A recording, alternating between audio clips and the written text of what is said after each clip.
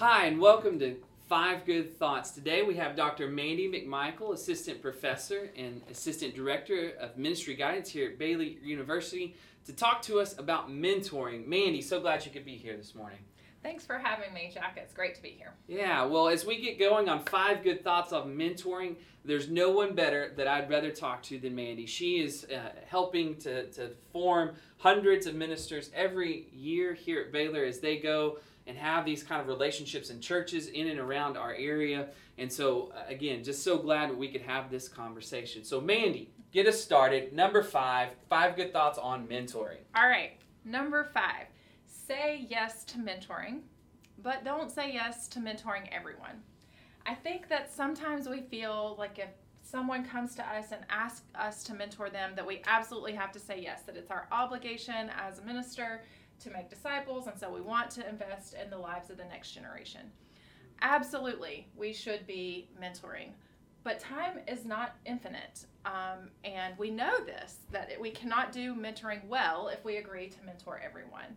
So having that ability to say no to certain students while taking on the mentoring responsibility for others is really important. But don't leave those students that you say no to out on their own, okay? This is where I think, yes, permission to say no, but use your network. You know someone who would be perfect for that student. So help use your network to connect them so that they have a mentor, so that they can be growing in their gifts for ministry. Yeah, that's a really great point. One, it's always good to tell pastors, ministers, you have the permission to say no. We're asked for a lot of yeses, and it's good to know that it's okay. It's okay to say no, but also to not leave them hanging. I do think that's really important as we imagine how do we really do this well. It is to invest in generations above us, below us, and all side us, to find the right people that can speak into our lives. That's good. So number 4, lay it on us. All right. Number 4, spend time building a relationship. So much of the time when we think about mentoring, we think of it as, I have to impart all of my knowledge to this person so that they know how to do ministry well. And so we might be meeting and say, well, today we're going to talk about how do we baptize? And I'm going to tell you exactly how to do that. And then we're going to go practice it together. And it's wonderful if you are spending time talking about those practical things, or that your mentor, the person you're mentoring, might go on a pastoral care visit with you. Those are wonderful ways of mentoring. But that's not all mentoring is. Mentoring is about relationship. And if you don't spend time getting to know one another, building trust with one another, being assured of confidentiality within the relationship, listening to the person and what their needs are, what they're hoping to accomplish through this relationship you have together, finding common interest even, to do things that you might have in common outside of ministry. If you don't spend time building that relationship, then the practical sides of ministry will be even harder. Because when I'm in relationship with someone, when I know them and they know me, and they've taken the time to hear me and the things I care about, then I'm more willing to listen to them and to learn from them, because they have earned my respect. So making time to build that foundation of a relationship that goes beyond just imparting knowledge. Yeah. The getting down to business is always, I think, the temptation is that what we're doing is very important, and so we need to talk about all the nuts and bolts of this very important stuff. And there's no way that we could talk about it all through a month's or even a year of mentoring, and so we've got to get it done. But really, the relationship is the business. Well, and that you have, we feel like we have limited time. And this comes into teaching a class at church or in a seminary setting or whatever as well, that, we have to get all this content out. Yeah. Well, content can be, you could give them a book to read later, and then come back and talk about it. But spending that time, at least some of that time, investing in the relationship is what will make the mentoring relationship beneficial, even beyond the set time of the internship or mentoring or what formal relationship that is. That's really good, yeah.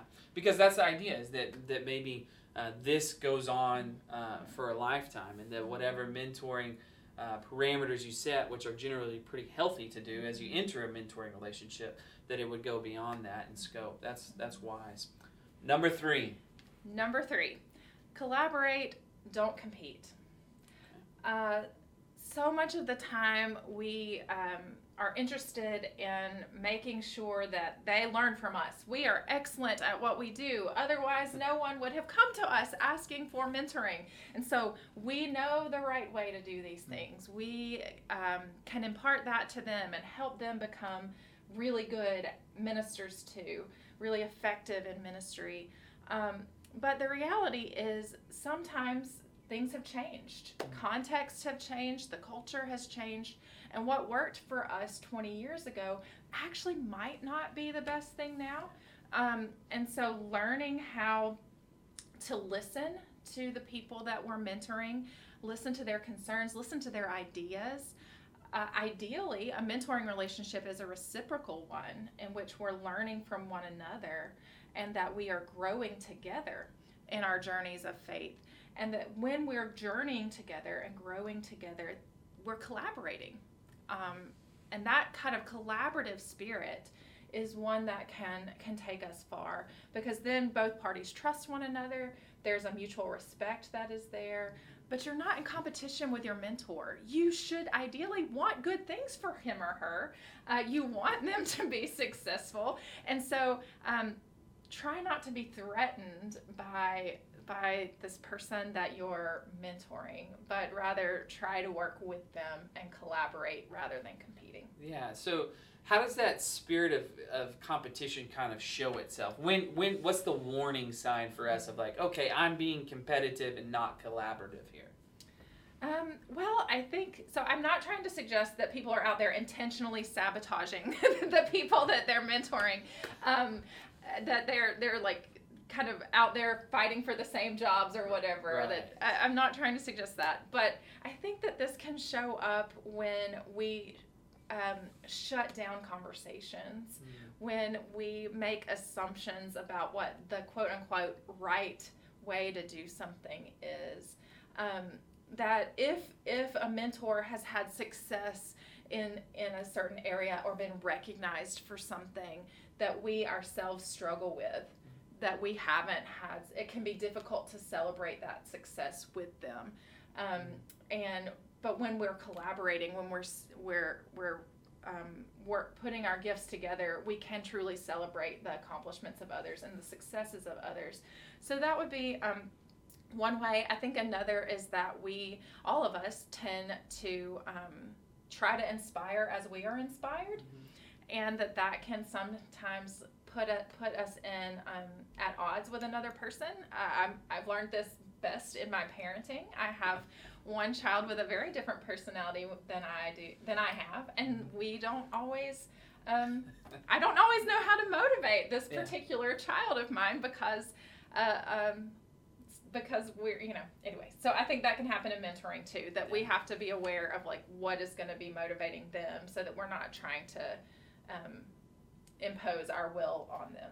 Yeah, that was a helpful lesson for me as I was mentoring through the program as a pastor of what motivates me doesn't motivate everyone, and to begin to coach differently when I can identify motivators. I think that was an important lesson that took a while to learn. I'm pretty dense sometimes. So number 2, hit us, because this is just a brief conversation. We're here just for a minute. Hit us with some resources that we can dive a little deeper and have some better study within this scope. Okay, so one of the voices to be listening to and maybe looking out for is Reverend Dr. Jen Graffius. She is the Director of Ministry and Formation at Azusa Pacific University, and she did her doctoral work at Duke on formational ministry. So transformational mentoring for ministry is what she was studying. And so she has written some work on what does transformational mentoring in ministry look like. She has some sermons available online on mentoring and the importance of mentoring. So I recommend her as a voice to watch for. Hopefully her dissertation will be published But her name again is Reverend Dr. Jen Graffius, and she's at Azusa Pacific University. Another book I would recommend is called Mentoring for Ministry, The Grace of Growing Pastors. And it is edited by Craig Coker, Jason Biasi, and James Howell. So it has a variety of voices in there, including an essay by Will Willimon.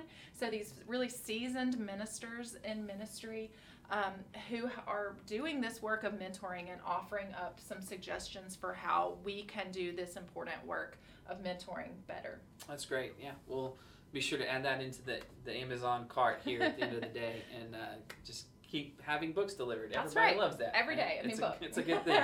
It's a good thing. Okay, so we're down to it. Final thought. What's your number one for mentoring here? Okay, so this is the most controversial one, I think. All right. So, but I think it is really important. So that's why I've saved it for the last. Don't be afraid to mentor someone of the opposite gender. Increasingly, we have more female students studying for ministry at the undergraduate level. So at Baylor, about 60% of our ministry students are women.